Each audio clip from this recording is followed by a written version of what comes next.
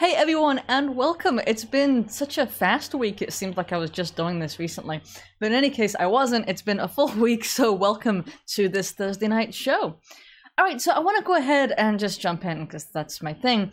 And I did see that we should start our show with a discussion about M&Ms, you know, the chocolates, because they're making some important strides in keeping up with the culture, and have decided that their characters, you know, their M&Ms with legs that come on TV every once in a while, should be more inclusive. Just as a reminder, in the past when you saw these M&M characters and you were thinking, they're not inclusive and I don't feel represented, well, now that's about to change, apparently, because they have changed the green character, who was previously kind of promiscuous, right? And they instead put tennis shoes on her because she had high heels on, and that just wasn't appropriate, apparently, because she was too feminine or something.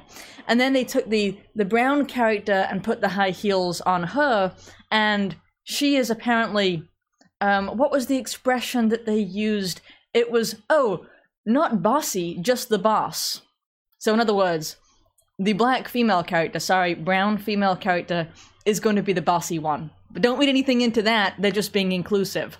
You know, because some bossy brown people didn't feel included, I guess. But what I do notice is when I look at M&Ms, I actually don't see any white ones.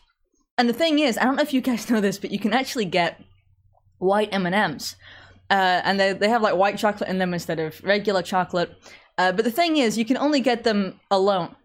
You can't just, you know, get like a set of M&Ms that have white ones built in. Instead, you have to go ahead and buy one of these packets. And you look at that and you go, like, why are the whites all alone? Because, like, you pour that thing into a bowl, you know, like, you have all of your different white M&Ms, and it's difficult to do that, I would imagine, without it looking like you're kind of giving some kind of a signal. Like, we have M&Ms, but we just have the white ones. How do you do that? I don't know. It's not me coming up with this, it's them. They have this sort of, like, no coloreds packet, if that's, like, your thing.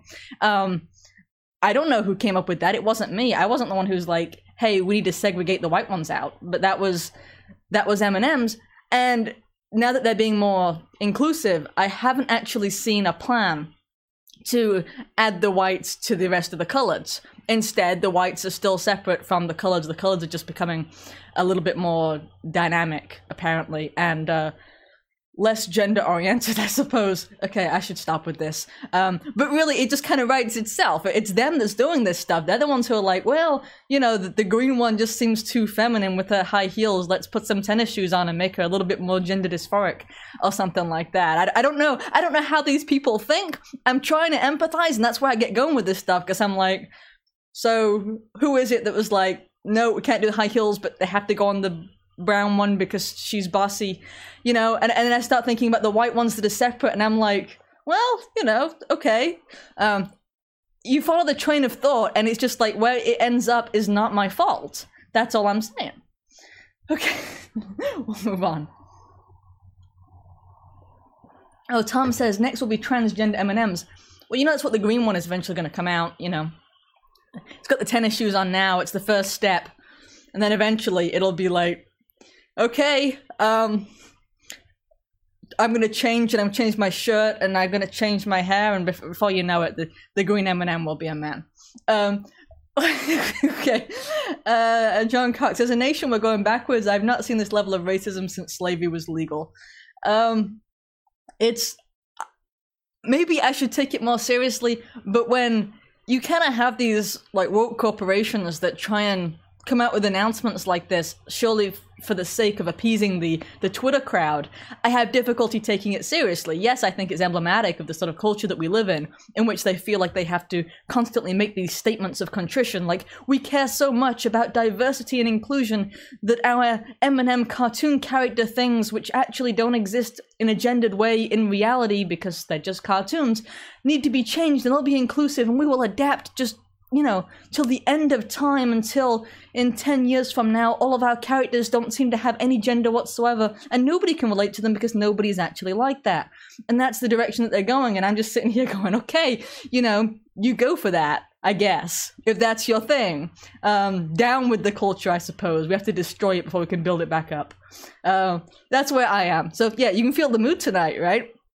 Okay, do you guys remember, it was 2015, and there was this big case about Coach Kennedy, he became known as, and it was at Washington High School. This was a retired Marine Corps gunnery sergeant who was suspended because he was basically praying on the field, right? And he got fired after the school district ordered him to stop praying publicly, but to himself. He wasn't telling other people to pray with him or anything like that. He just kind of, prayed by himself, and people could see it, and it was an expression of his faith, as they put it. And so he got fired. And this has been a case that, again, it's been going on since 2015, still going on. The group called First Liberty is defending this guy.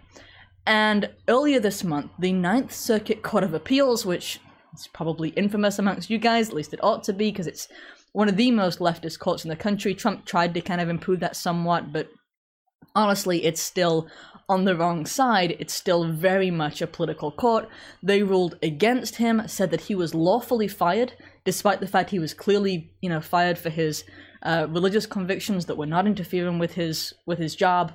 Now, the Supreme Court of the United States has finally agreed to review this case. They actually pushed it away before, when you had a different distribution on the Supreme Court, when you only had 4 Republicans. I'm hesitant to call them conservatives at this point, because I've seen the way that they have ruled. But in any case, you only had 4 before. Now, officially, there's a majority, and even unofficially, there's a chance of him actually winning. So that case should be heard this spring. We should have a decision in late June, and so it could actually be a really important case, as it turns out. And I do hope the guy wins. It's a ridiculous amount of time. What's that, 7 years? I'm a woman, so I can't do math, but 7 years that he's been kind of going through this case. And that shouldn't be the case. I think that just about everyone who has looked at this saw that he was trying to be respectful, and yet he just kind of did his own thing, stepped aside privately. The fact that you could see him was just too much, an actual expression of his faith. And you don't see it whenever, those of other faiths try to do this. When you see Muslims who are praying, nobody kind of says, no, you can't do that, because that's considered an infringement. A fair and speedy trial, says one of the commenters. Yeah, exactly, and it's not a fair and speedy trial at all. Now, hold on. Jonathan Lewis says, pray for me, I'm in Canada and it's turning into Australia. Yes, I have a lot of friends and fans, there's a lot of overlap there at this point, who live in Canada and who are losing their rights over there, and especially as it relates to vaccine mandates and freedom of movement. It really is hard for a lot of people there. I recognize that, and it does seem like the government is against you and is infringing on your rights. Because it only takes one encroaching election for things to change, as we've seen over in Britain. I'll get to that later. But do hang in there, okay? I realize that you're going through quite a lot with that, and it is evil what governments throughout the West have done to their people in reducing them from citizens into slaves whose very bodies are owned by the government. And that is literally the change that has happened, right? We had, a few years ago, the governments throughout the West would pretend like, right, but at least give lip service to the idea that individuals had individual freedoms enough to have autonomy to make their own medical decisions, and nobody wanted the government to start making those medical decisions. That was, something that came up time and time again when we debated the merits of socialized medicine, when we debated the merits of having different databases with interstate agreements and all of that. There were lots of conversations there, but everyone was concerned about the government's making healthcare decisions. Now, suddenly, the majority of people, it would seem, or at least half the people, don't care about any of that. Now they think that the government is the best friend of all of us, should make medical decisions for us, and that we don't have a right over our own bodies. So that was actually a pretty rapid change, and I realized that there's been a massive propaganda campaign throughout the last couple of years, and I realize that the governments involved have used a very kind of incremental approach in order to eliminate people's rights. I get that, but still, it's been a lot in just a couple of years. Geek Riken Z says, or Z, I don't know if they do in Puerto Rico, says the same is going on in Puerto Rico. It's becoming a dictatorial territory. Yes, and I also heard that apparently they were requiring vaccinated people, or requiring that people that arrived be vaccinated, which was kind of alarming considering that it's an actually US territory, so they're interfering with the freedom of movement essentially between US territories, right? And I realize Puerto Rico is not a state before someone screams, but in any case, it is considered a US territory, and so that's kind of a new ground to breach as far as, you know, people's basic rights go, right? You're supposed to have the right to travel in the United States, between states, between territories, if you're a United States citizen, regardless of your vaccination status, and yeah, that's where we are. Let's see. Sharon, was anybody else as surprised as I was at Starbucks dropping the vaccine mandate? I thought it was hilarious that Starbucks has dropped the vaccine mandate, but you know who hasn't? Carhartt. Now, who saw that coming? And I'm not trying to be facetious, but so you got Starbucks, for those who don't know, who were requiring their employees to get vaccinated in accordance with the Biden administration's edict, right? With their executive order that was going to have the Occupational Safety and Health Commission, OSHA, was going to have them step in and force everybody to get vaccinated. Now that the Supreme Court has ruled that that's no longer the case, in fact, that the Biden administration doesn't have that authority, Starbucks rescinded and said, well, we're not going to push that either as a private corporation. Well, great. I mean, I'm surprised. I figured they'd still say, well, we have a private right to do so, which I realize it's a new thing, but still, I expected that from a corporation that is known to be as woke or as leftist, whichever term you wish, as Starbucks. They didn't. Carhartt, which is a company that is considered to be conservative, that certainly appeals to more middle-class Americans, sort of outdoorsy types and so on, their audience, by and large, are more ordinary, frankly, just conservative people.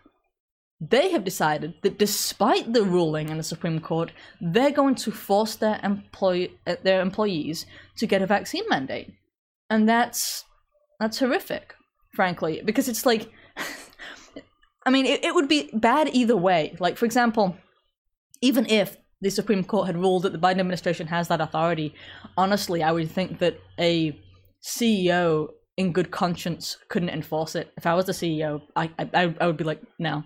You know, I'm not going to enforce that because it's evil and it's wrong, and I don't have the moral authority over other people's autonomy to tell them what they do as far as their medical decisions. Okay?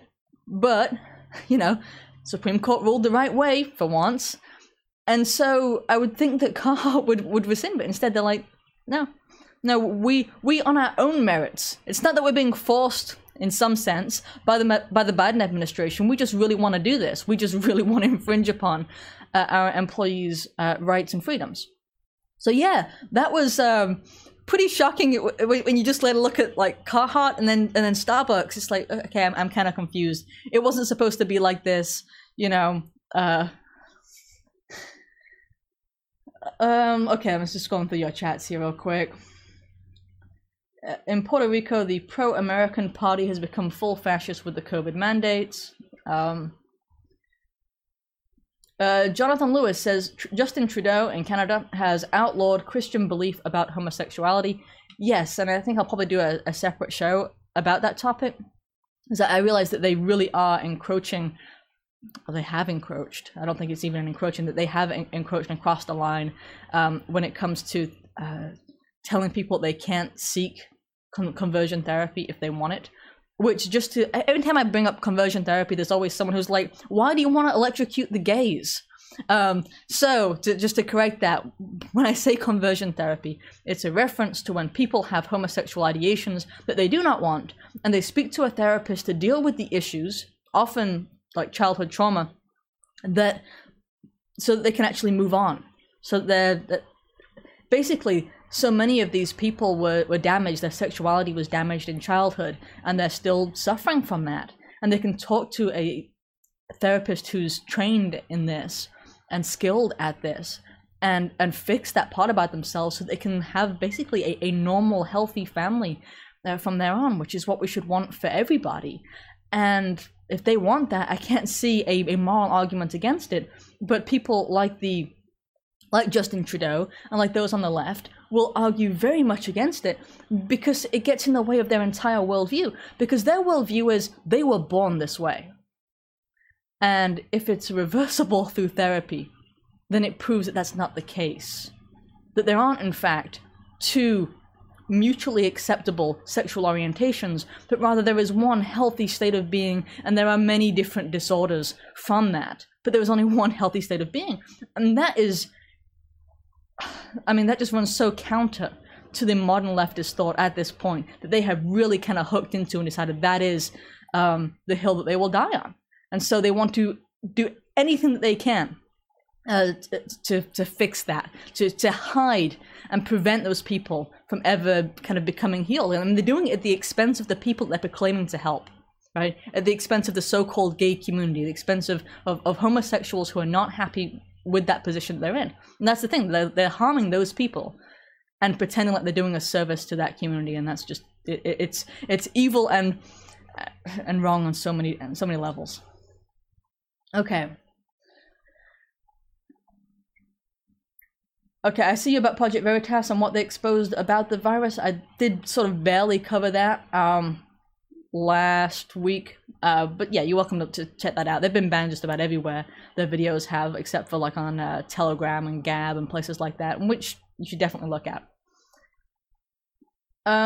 Gerald Key says you need to get blue blocking glasses to help with your headaches. I do, in fact. I do use them. I have astigmatism, so yeah, you're absolutely right. I don't get them very often, but last week was really rough. Sharon says, I emailed Carhartt, told them I was disappointed in their decision, and I won't be buying their products anymore. Well, good for you. Because honestly, I mean, like, it's this company that's, like, dedicated. I imagine, like, 80% of their audience is conservative. And conservatives have traditionally cared something about personal freedoms, and have been opposed to mandates regarding, you know, fundamental health decisions. So, absolutely, I applaud that. Okay, let me jump down. Okay, I want to show you something, actually. See, but before I do, a little bit of background here. AA, in this particular context for this particular story, is not Alcoholics Anonymous. It's a roadside assistance company in England called, I think, the Automotive Association. It's been a while. But in any case, I wanted to show you this Twitter thread that got started in reference to this company.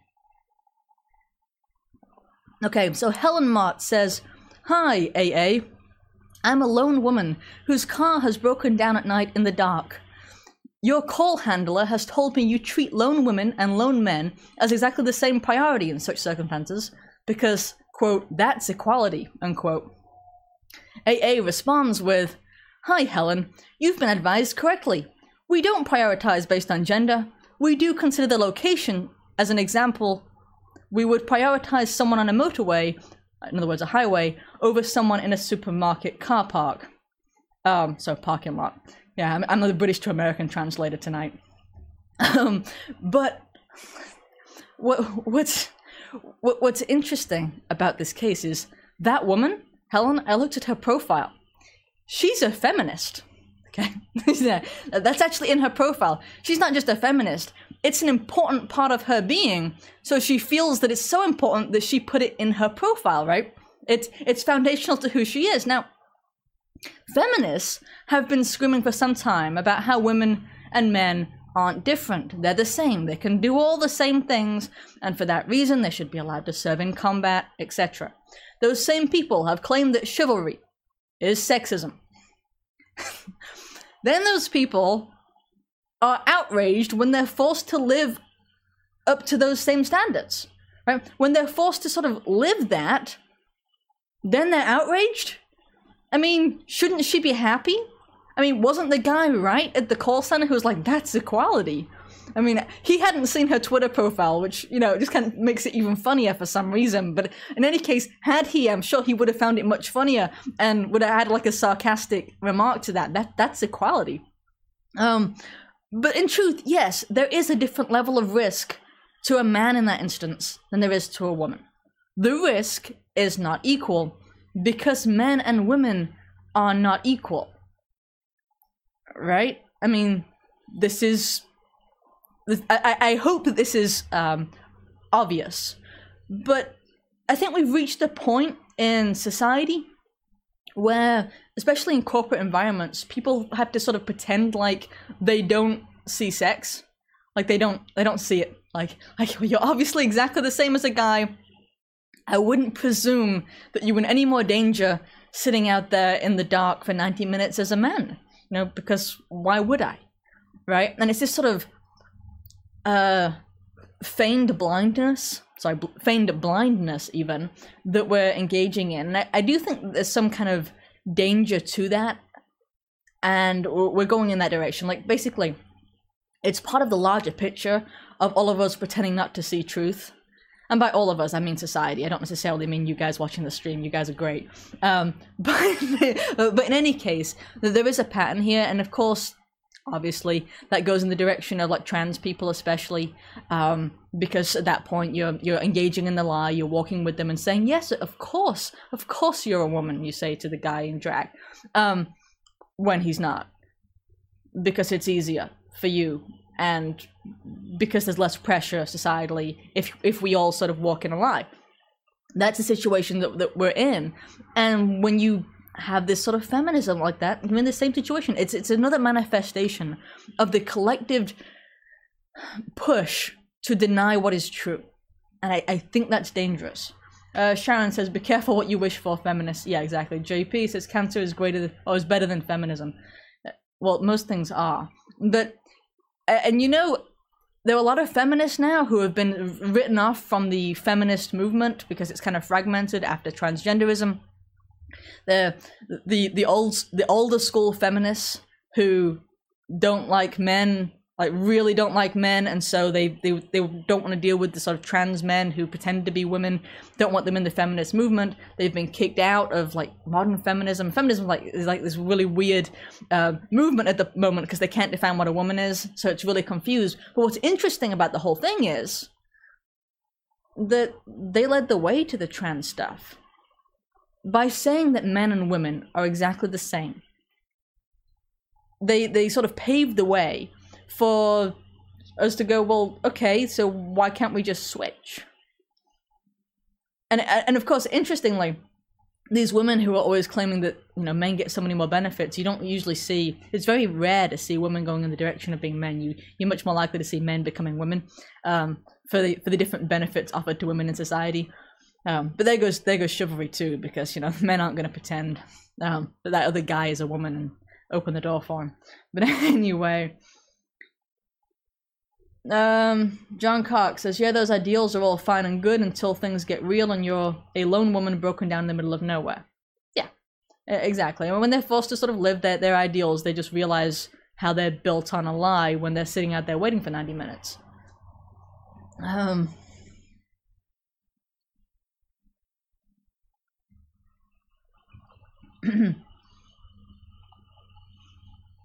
Not women with a concealed carry weapon or concealed carry permit, and that's one of the biggest, like, I don't know, one of the best like pro-gun arguments, if you really kind of get down to it and away from the whole just we have rights, is the fact that it allows a person who's weaker to defend against someone who's stronger, or in some cases against multiple opponents who they wouldn't be able to do otherwise. And that's the thing, the gun is the equalizer.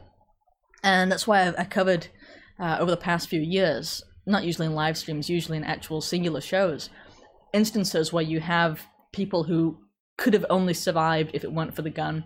Like I remember there was one case where there was a guy who was like a Trump supporter or something, and he had stumbled into or began recording inside of this massive like Black Lives Matter protest. They all attacked him and he pulled out a gun, they ran, and it was caught on CCTV footage. He didn't have to shoot anybody, but he just simply showed the weapon and showed that he was capable of defending himself, and that was enough. And there were like hundreds of thousands of instances every year in the United States in which that exact scenario happens, which somebody shows a gun, demonstrates that they're capable of defending themselves, and the attacker submits, actually doesn't attack the person. And then there were the cases, I did one a while back in which a woman was riding a motorcycle, and there was a road rage incident. When they stopped at a light, a guy got out of a van and started just beating on her, and she ended up down on the ground and she was losing consciousness.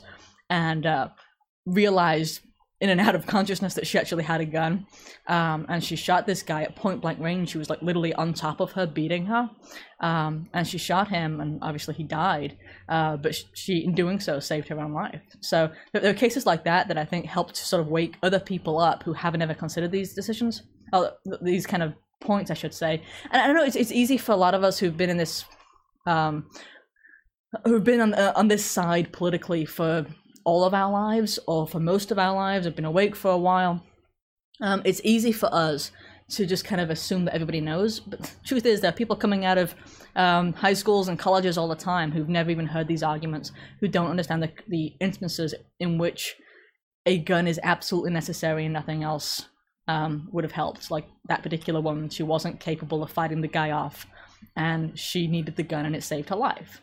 That's the kind of situation that we're in. Women with a concealed carry weapon are real women. Yeah, exactly.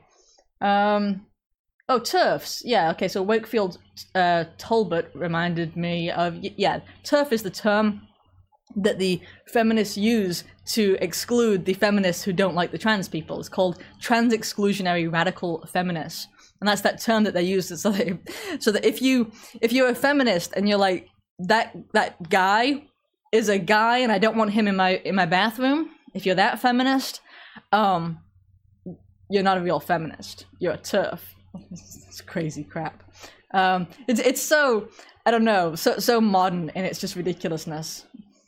Okay, I did not mean to go on that long rant, by the way, about concealed carry and weapons. It was not on my itinerary, but in any case, you guys are great tonight. It's a good crowd. Okay. But let's move on, because I don't want to mention that Democrats now, after lauding the most secure election in history, which was the last election, that was the most secure election in history. We have been assured, and I believe it because I'm streaming on YouTube.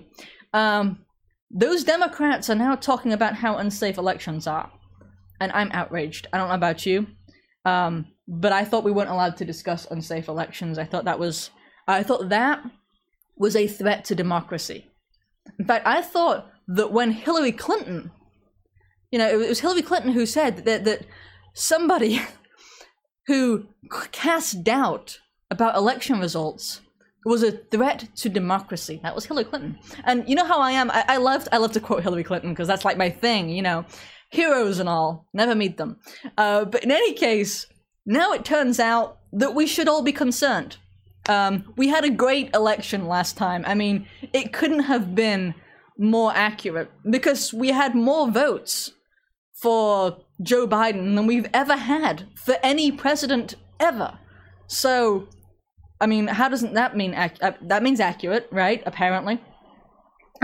Apparently. We're told. Sign on, that's the way that it is. Don't question it.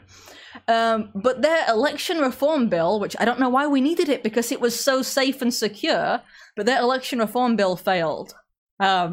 Because they failed to nuke the filibuster that they needed in order to pass the election reform bill that was previously H.R. 1. It was the election reform bill, just as a reminder, that got rid of voter ID and that federalized the entire system so that it was all controlled nationally instead of having individual states making their own rules and so on. That was the election reform bill. Yeah. Anybody can walk up and pretend to be anyone. That's the kind of election reform we're talking about.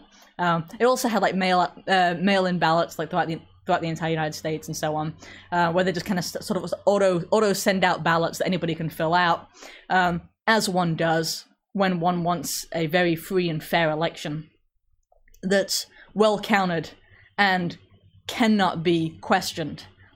Biden, at his, if we can call it a press conference, he was asked if the midterm elections that are upcoming would be legitimate, and he said, and I quote, "Well, it all depends on whether or not we're able to make the case to the American people that some of this is being set up to try to alter the outcome of the election."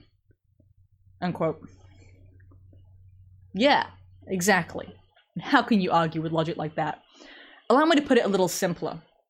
If Democrats win, it was a good election. If Democrats win, the whole thing was perfect. It was exactly, executed, and there wasn't a single problem with it. And if you doubt it, if you have problems with the election after a Democrat wins, then you're a threat to democracy.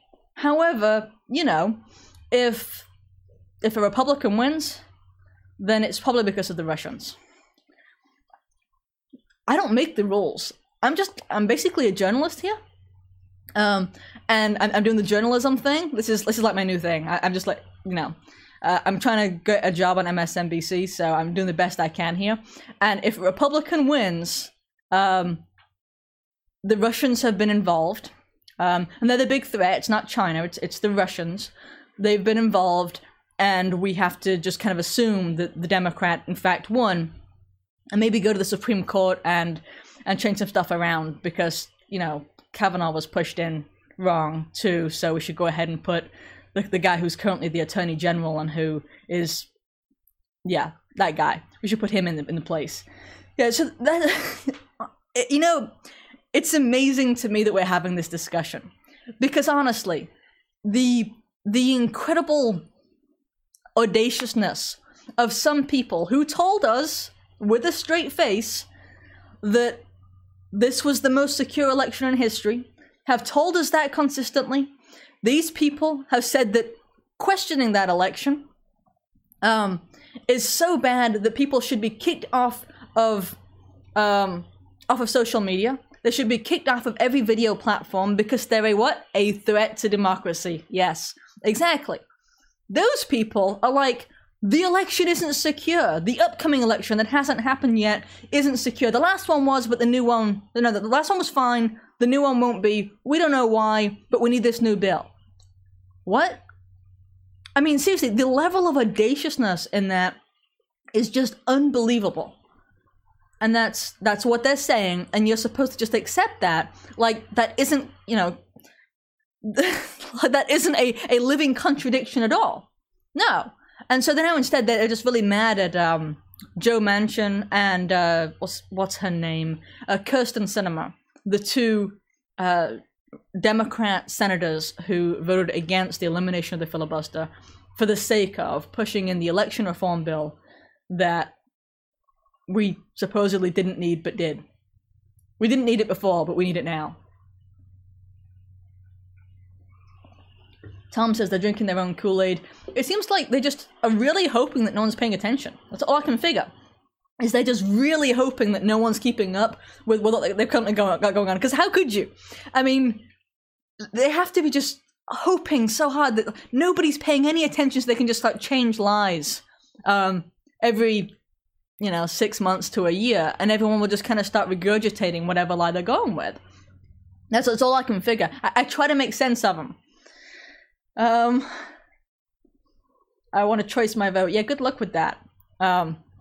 Good luck with that. That's all I can say. Joe says my favorite journalist, to be honest. Well, thank you. I appreciate that.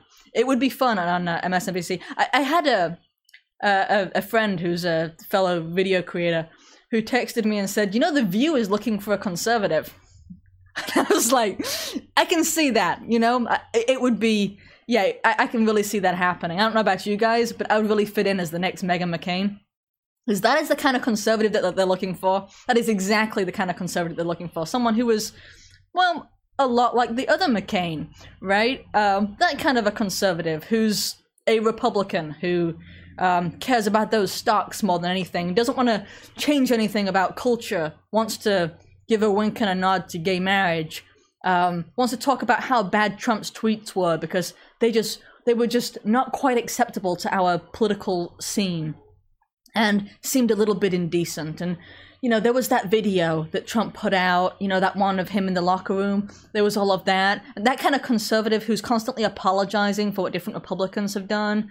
Yeah, I could totally, it would be so much fun. If I could actually get that job, though, and actually go in and give real opinions, it would be amazing. Yeah, that would be a dream. Not for the reasons that it's supposed to be. Okay, anyway. Yeah, they're looking for a Bush Republican. Exactly, that's what they're looking for. Which is not me.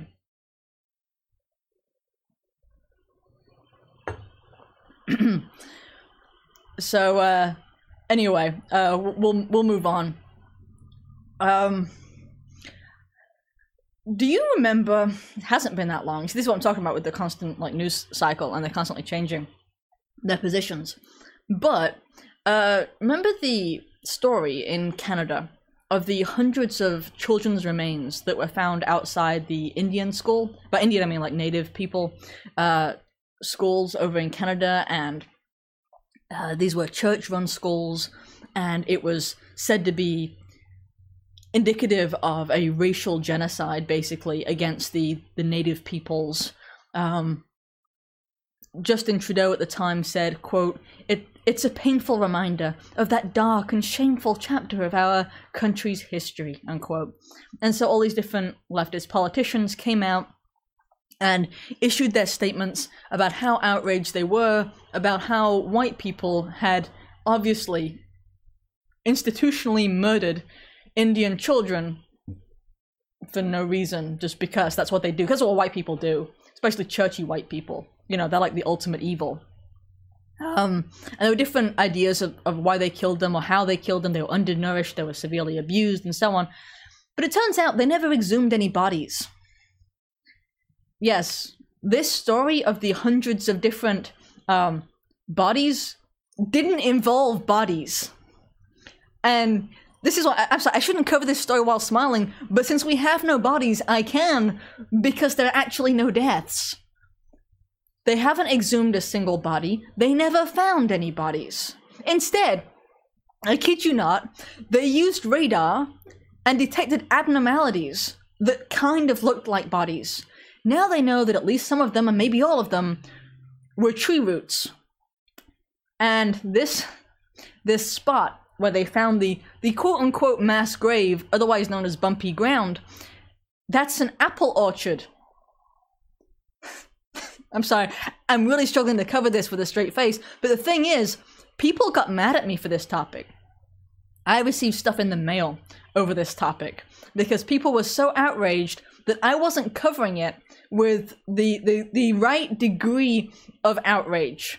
That I was supposed to jump all over different churches, including and especially the Catholic Church, because they had obviously murdered these Indian people, because that's, you know, what happened back in the day, and I wasn't. And instead at the time I was like, well, you know, if we have these bodies, then why aren't we just assuming that it's a disease or something? Can we not just assume that it was just, you know, white people who are murderous? Like, why is that our instant assumption? Because there were, at different points in time, instances where people died, right? There were illnesses that went around and killed people, lots of them, you know?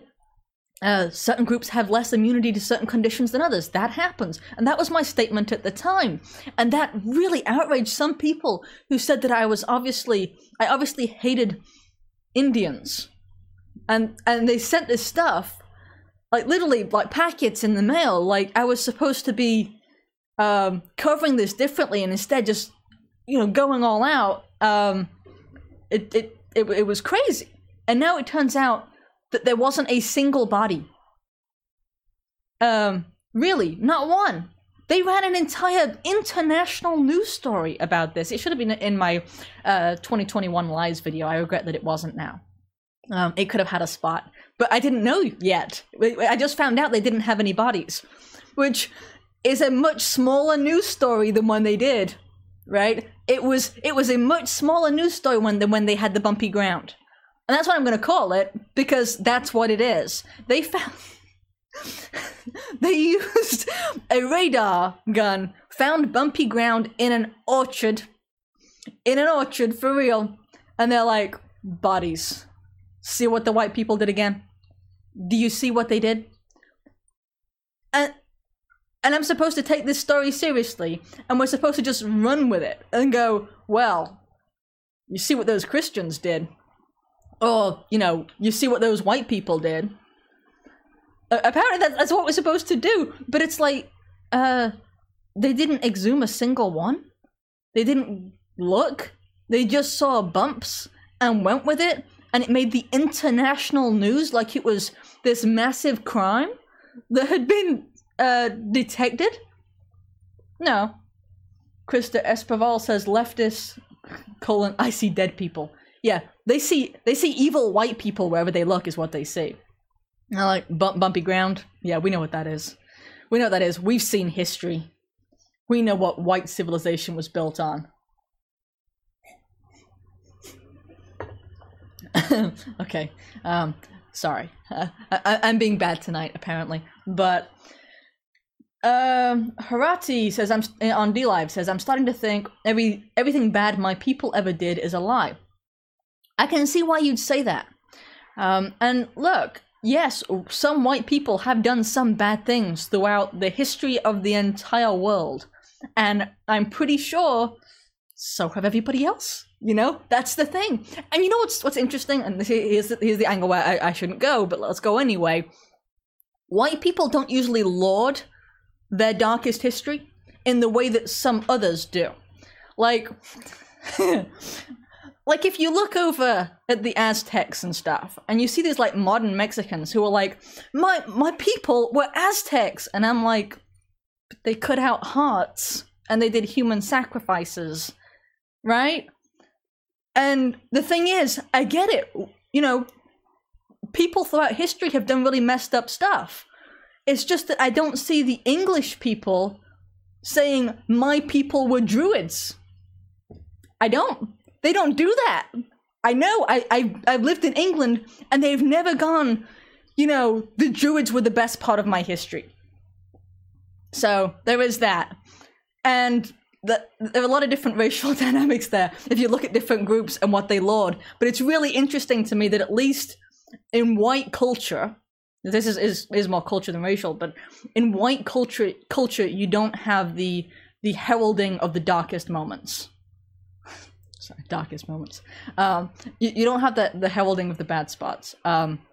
We herald the parts that were good, and we acknowledge them, and we want to build from them, and we should do more of that. And I think it's a problem in our modern education and what we teach people, that we don't do more of that. I think it's a problem that we don't teach people, hey, people died so that you can have the civilization that you have today, and these are the people who willingly sacrificed their lives to build the West, to build what was formerly known as Christendom, right?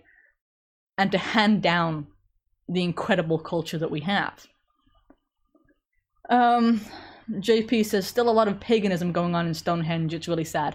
That is true. It is not part of regular white culture, however. Lawrence says, Aztecs made that one great film, Apocalypto. I don't know it. So I'm just gonna move on from that because I don't know it.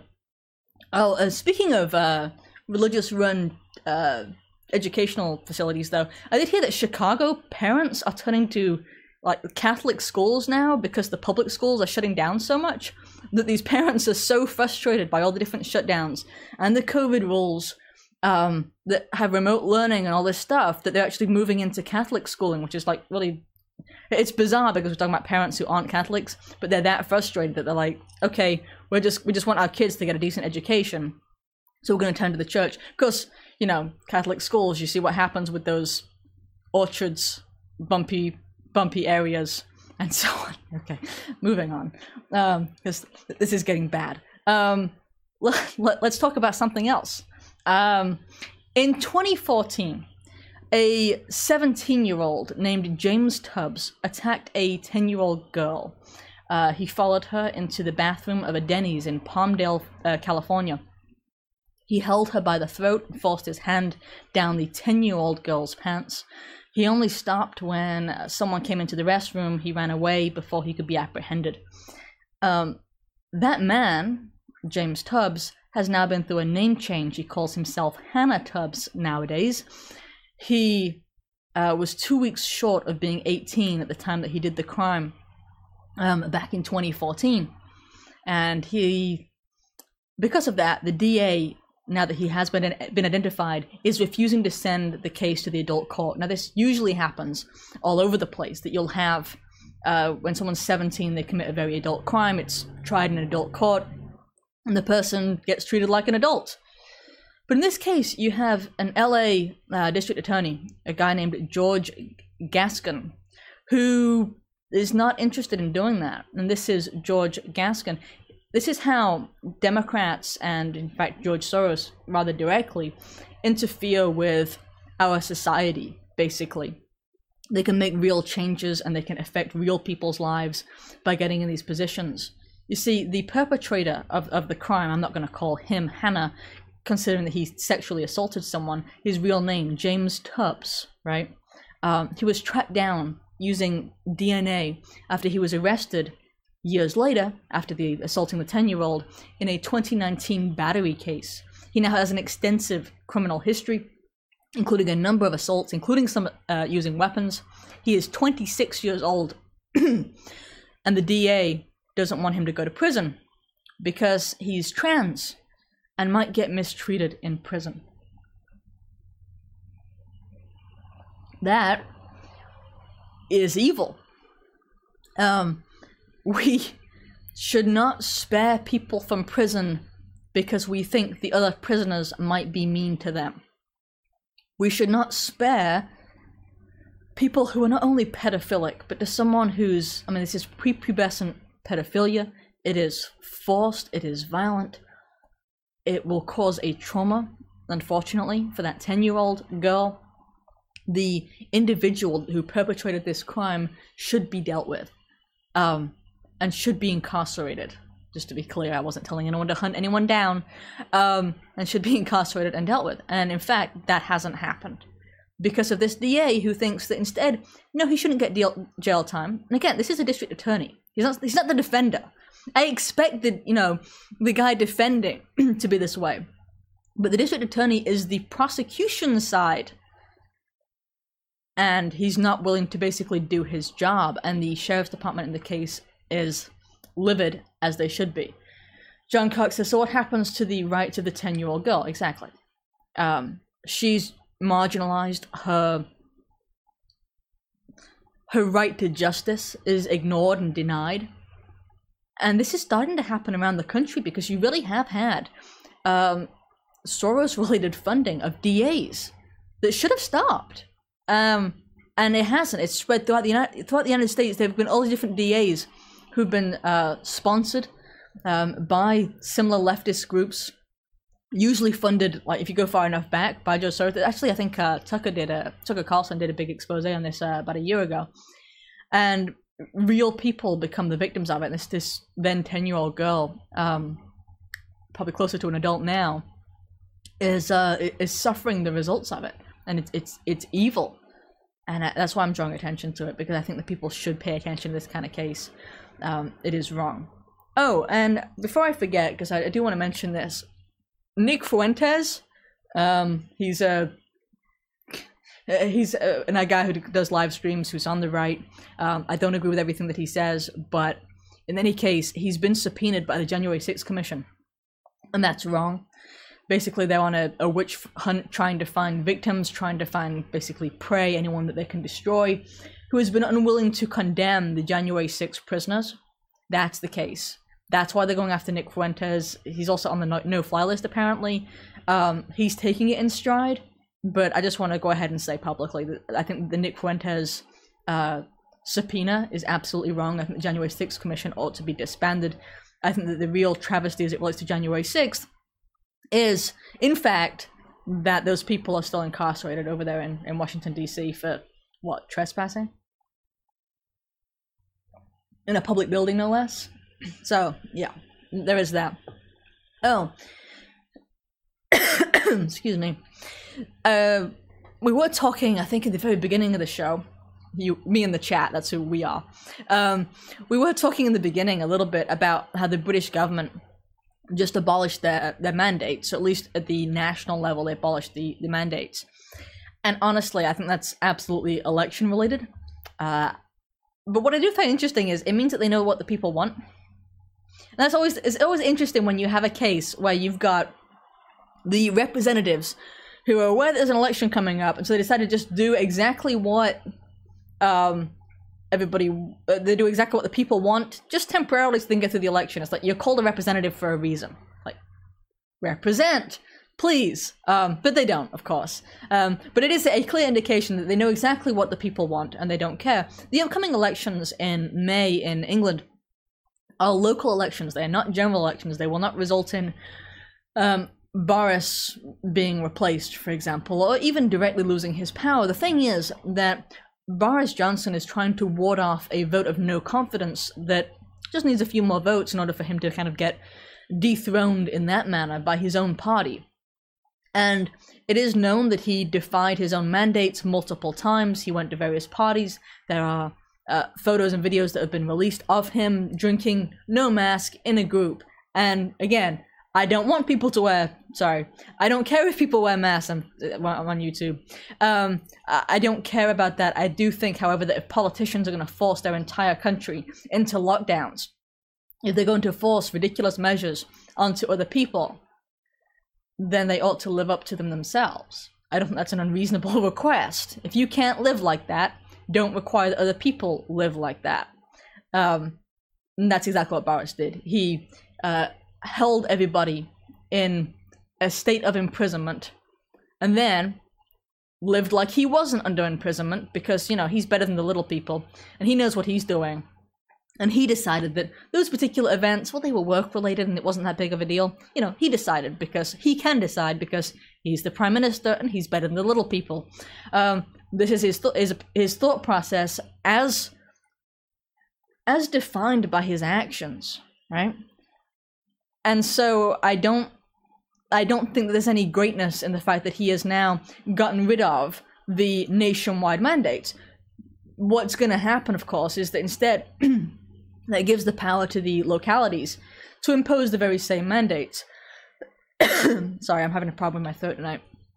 It gives them the power to put into place the same mandates that he had, because unlike, like, say, when DeSantis, or I think even in Texas, they also, with Greg Abbott, put in place not just the elimination of these mandates, but also they put in place the fact that localities did not have the power to put these back. They forbade the local authorities from stepping in and saying, well, in our city or in our county, we're going to require it.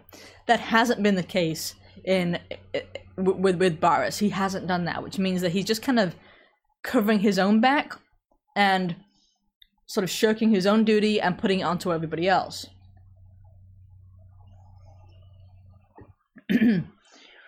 Thank you to St. Miles in the chat. Good to see you.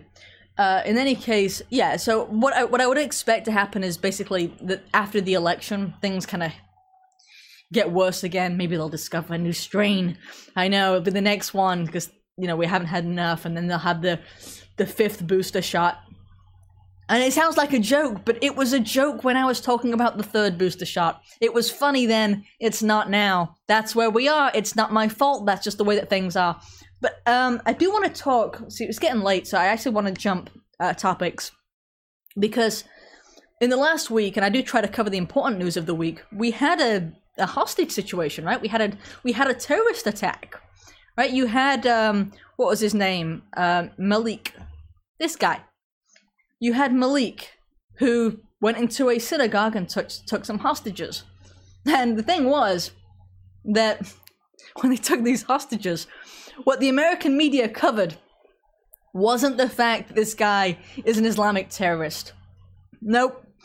Instead, what they reported was he has an English accent. Like, what? That's their primary bit of information. I'm like, what did we do? You know? You've got to watch those people with British accents. You've got to watch those British immigrants. They're trouble, you know? Who knows how many synagogues they're going to attack? I mean, is that what we're supposed to be paying attention to, really? Really? His British accent is the warning sign.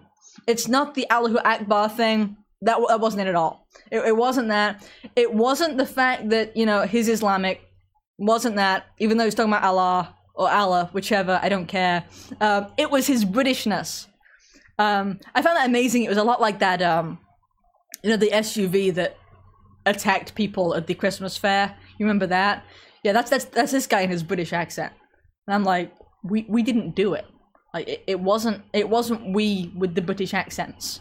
That wasn't the sort of dominating factor there. I just wanted to kind of clear this up, because I know some people are kind of wondering how many different British immigrants at this point are a problem. So I needed to kind of clear the air here.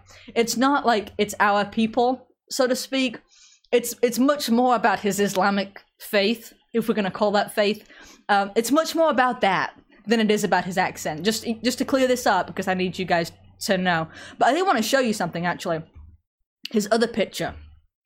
This is also him, and I know that you can't see him very well, but it's important for you to pay attention to that sign that says, "End the Nightmare," that demonstrates that he is a true Brit with a public school education. I saw that and I was like, wow, he really did go to a public school in England. I can see it. He's basically British. I've been to a public school in England, so I get to say that. I know, I lived it. But in any case, it was unreal, guys. It's like, you've got an Islamic terrorist attack. I'll say it because nobody else will, it would seem. They're all, you know, like, they're busy sort of avoiding the topic. They're like, he's talking with a British accent, and he's talking to his brother back in England as if, you know, he grew up somewhere in, you know, in Yorkshire, and that's just kind of a part of who he is. And it's like, what? No. Say he's an Islamic terrorist who's engaging in an Islamic attack, and that's it. That's the reason for what he's doing. That's the ideology that he's following. It's the ideology that he's carrying out. Although I did notice, I don't know if you guys saw this. Hold on. Let me pull this one back up. Notice he's pulling down his mask, I think. I'm pretty sure he's pulling down his mask for that picture. You know, because he cares about safety so much. I just thought it ironic. He's you know, the guy who apparently he came into the United States and stayed at a couple of homeless shelters and somehow acquired the weapon. This is what we're told. I hope you're believing this, because I don't want any conspiracy theorists in here. Acquired the weapon, just as one does easily on American streets, and then went into a synagogue and took them hostage, and then, you know, called his very British brother, who's I'm sure as British as he is, or as English as he is, but at least he wore a mask the whole time because he wanted everyone to be safe, you know. That's what decent people do, don't you know? His actual phone his actual phone call that he did make to his brother, he said he wanted to be a martyr for Allah. So it's not like it's something that's difficult to figure out why he did this. We shouldn't be confused. JP says, if you've ever read the Quran, you can see all this violence is literally part of their religion. Exactly. And that's the thing. And I always have people who say something to me like, well, there are good Muslims. It's like, well, yes, but they're not good followers of their faith. And that's the thing. It's like you have lots of different people and all over the scale who describe themselves as Christian. Plenty of them have done horrendous things, okay? But the thing is that when they were doing those horrendous things, they weren't being Christian. They weren't actually acting out their faith. They were in violation of it. And when you've got a Muslim who's doing something like attempting to achieve martyrdom by attacking members who are not of his faith, then that's him being a good Muslim. So when you say, well, there are good Muslims, you're like, well, no, there are good people who proclaim to be Muslims, but good Muslims in the sense that they're following their faith are bad people. And that's ultimately where you have to kind of draw the line and understand. And this whole thing about how he lived in a homeless shelter and purchased guns on the street, I mean, it seems a heck of a lot more likely that instead he met up with fellow terrorists here in the United States, and they gave him the gun. But speculating about that means speculating about the fact that not only is there one terrorist who's a Muslim, but that there are lots of them, or at least several of them, right? Can we say that much? I don't know. It depends on who you ask. But ultimately, there are people who are terroristic sympathizers, and it's a heck of a lot more common in the Muslim community than people want to believe. There was this clip going around, I don't know, probably 5 years ago or something, where it was this preacher in a mosque, and he was saying to people, look, I'm a moderate Muslim, and I think you're moderate Muslims. Now, how many people think that people need to be killed if they're apostates, if they leave Islam? Like, all of them held their hand, and they're like, well, how many of you think that homosexuals need to be killed? And it's like, most of them held their hand up. So it really depends on how you consider them moderate. I think there are a lot of people who are sympathetic to this kind of an action, who may not be willing to engage in it themselves because they've got their own families and their own issues. But I think they're a lot more sympathetic to this kind of thing than I think people would like to believe. And that's because of what's in the book. It's what the chatter said earlier. It's like, if it's literally part of their religion, then how could they be condemning the people who act that out? That's really the problem. Be careful you don't want a fatwa on your head. I've said worse things in videos and they're still up, and people sending me death threats and I don't care. If I wanted to kind of hide in the shadows, this would not be the job to do. Now we have moderate Democrats. Yeah, I know. Zimbo, I lived in the Middle East for 33 years. My Muslim friends often said they are not Muslim. I told them that it doesn't matter what you or I think, it is what the Muslim extremist thinks. But at a certain point, you have to just kind of look at the book and say, okay, so they're acting it out. Like at the Lee Rigby death, he was the soldier who was in the streets of London, and he was beheaded. And the attacker who beheaded him literally on the streets of London with this like machete or sword, I don't remember which. I know effectively they're very similar.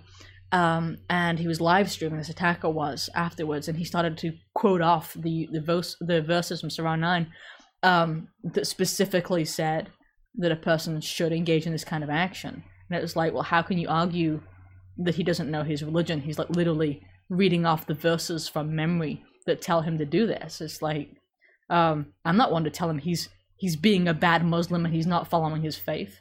Like, he is. I just think his faith is the problem. I think the religion is the problem. I'm just one of the very few people who's willing to actually come out and say that publicly. But the religion that he follows is the problem. Okay. Moving on.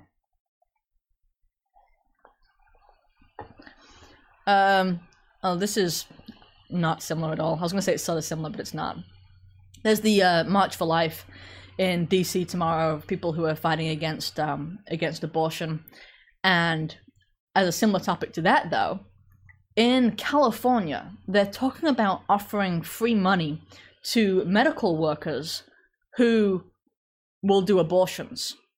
And by free money, I mean they'll pay off their student loans. And we're talking about student loans for people who are like doctors.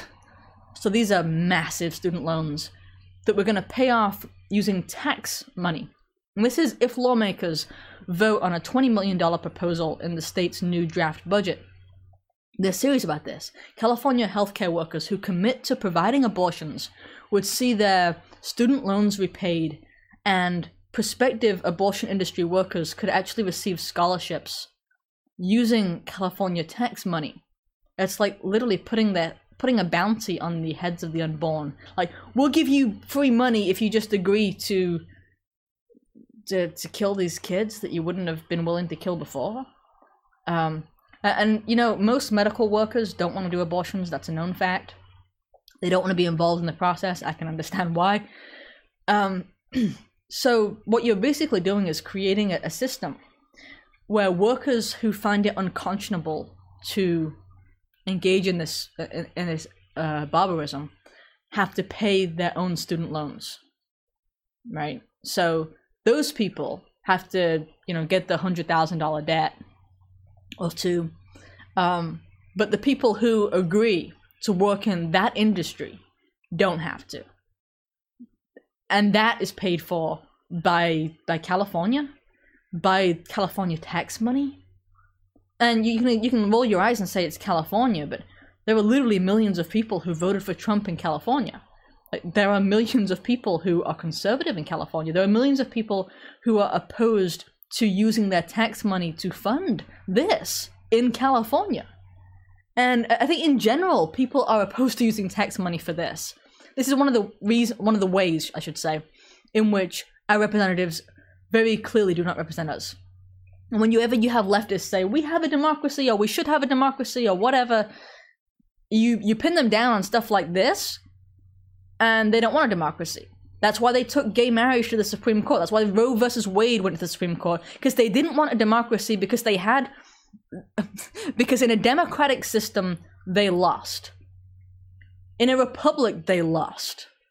right? They wanted the United States to work like a dictatorship in which Roe versus Wade became this sort of exclusive decision that weighed down on the rest of the country and took away people's rights.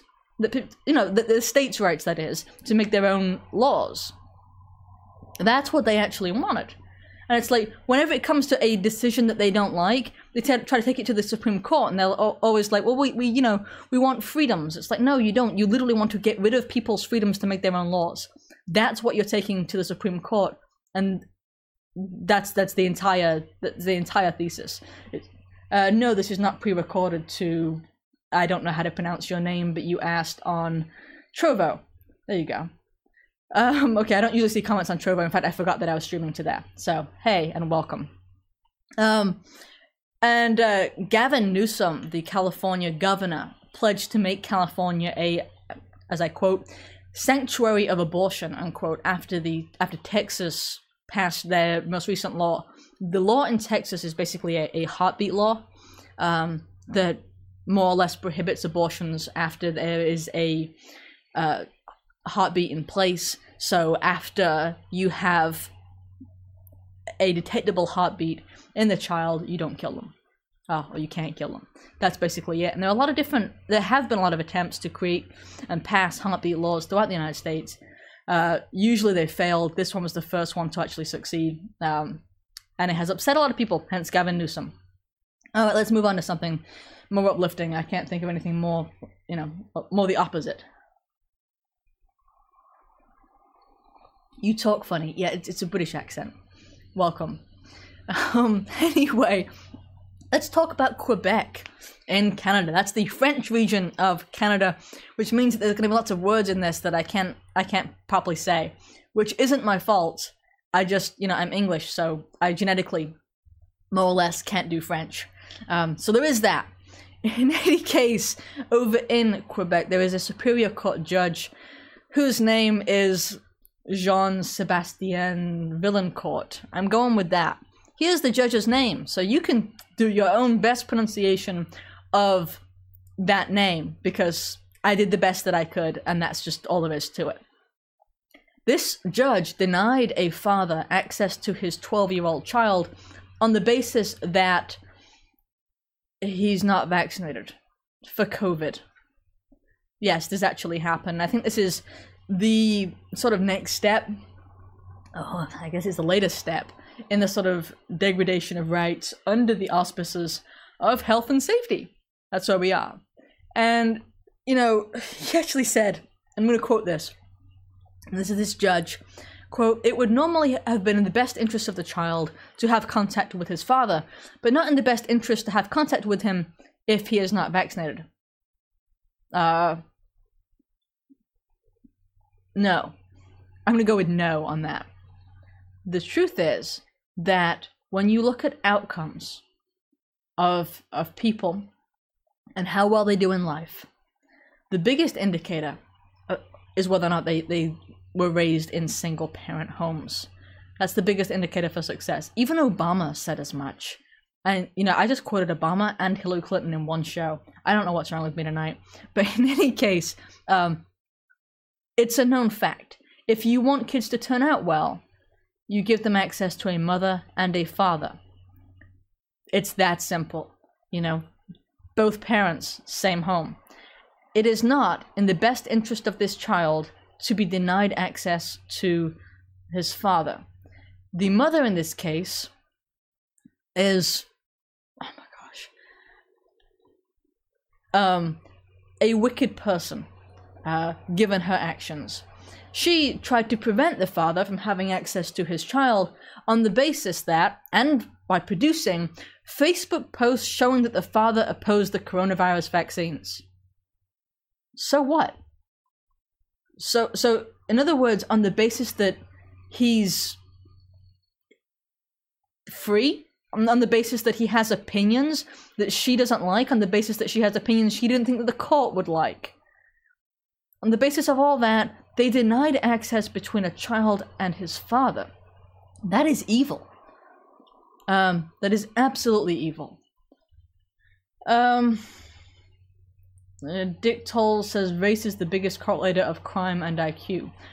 there's a pretty heavy indicator based upon what kind of homes they came from. And when it comes to race, you certainly have a disproportionate amount of, especially black children in the United States, who do not come from fathered homes. And you do have cases of plenty of black people who do become successful and do well in life when they come from decent homes. That's what we should focus on fixing. But back on this particular point, the 12-year-old child is fully vaccinated, which I can't even imagine. But in any case, the 12-year-old child is fully vaccinated, so let's just take that, as it is.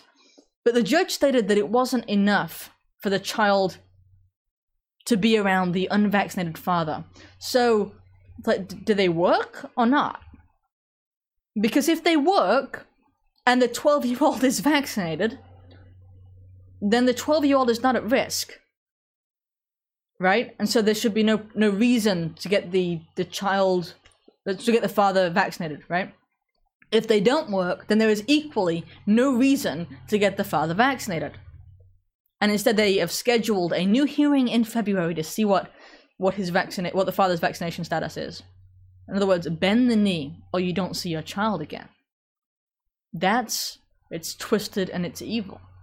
And that's the situation in the world today. And this is Quebec, which is a province in Canada that has been most stringent about the unvaccinated, has been trying to punish them in different ways. Earlier this week, the Premier of Quebec, who has a name that I also cannot pronounce because French, announced that all unvaccinated residents will be made to pay a, quote, significant sum of money, unquote, to the government for not getting the jab.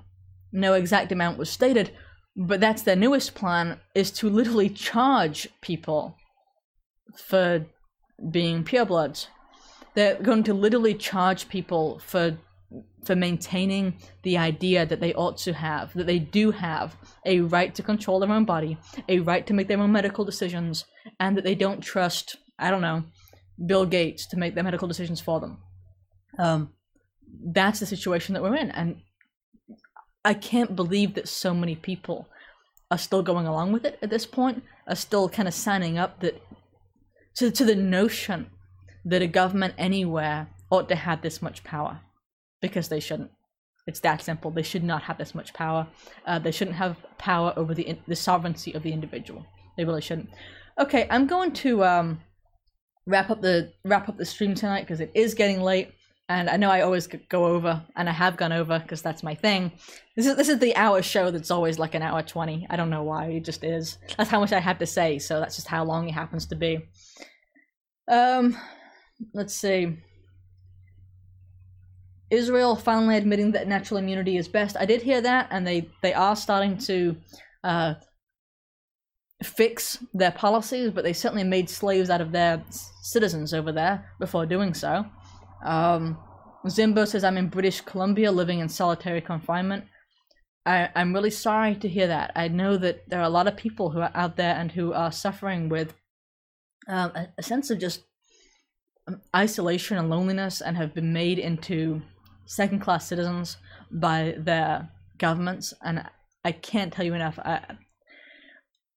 I'm sorry that you've been subjected to that, and that you are being subjected to that. Congratulations for still fighting, though. For still maintaining pure in 2022. There aren't that many of us at this point. Krista Espoval said, this has been the longest 2 weeks ever. Yes, I know. 2 weeks to comply. And then everyone complied, and now here we are. This is why you don't ever comply with the government. Okay, that's a bit of a grand statement. But in any case, when they say they're going to take your rights for just a little while, and then they'll give them back, yeah, that's a lie. They don't. Government agencies last forever. Governments never give you more power. Governments never give up their power. Yeah. Did you see the Biden press conference and have any thoughts about it? Well, I think I discussed it a little bit earlier. But yeah, I don't really have many more thoughts about it, because it was just kind of, it was like watching a guy with dementia who was just kind of not really sure where he was. And there were these long pauses, and it was kind of shameful, the entire thing. Absolutely. Okay, anyway. And before I end this show, I do want to thank those of you who have been supporting me and supporting the show. I know some of you keep me in prayer. Some of you send me messages encouraging me to keep going. Some of you financially support the show on Subscribestar or directly through my own site, sarahcorey.com. Thank you, because you, in the most literal sense, keep the show going. And I will be here again next Thursday. I also have, I think, 3 shows that I want to work on and want to produce outside of the live stream that are just like individual shows. At least 2 of which I would not be able to put on YouTube. So they would be available on the other platforms that I go to. If you are not subscribed to me on those platforms, please do. Just look up my name. You know, it's spelled out in the corner. This is mirrored, so I'm kind of confused. Yeah, that corner. Okay, at Gab TV, at Odyssey, if you must use Rumble, also at Rumble, and at BitChute. Those are the alternative platforms that I use regularly. So if you sign up there, that would be awesome, and you'll actually get to see the videos that I can upload everywhere. Thank you again tonight. You've been a really active group, and I appreciate it. I know we had a lot of fun, and I said things that I probably shouldn't have said, but it was fun anyway, and I said all of it in truth, and that's all that really matters. Because, you know, if we don't have truth, we don't really have a society anyway. All right, thank you guys. Have a wonderful night. Bye-bye.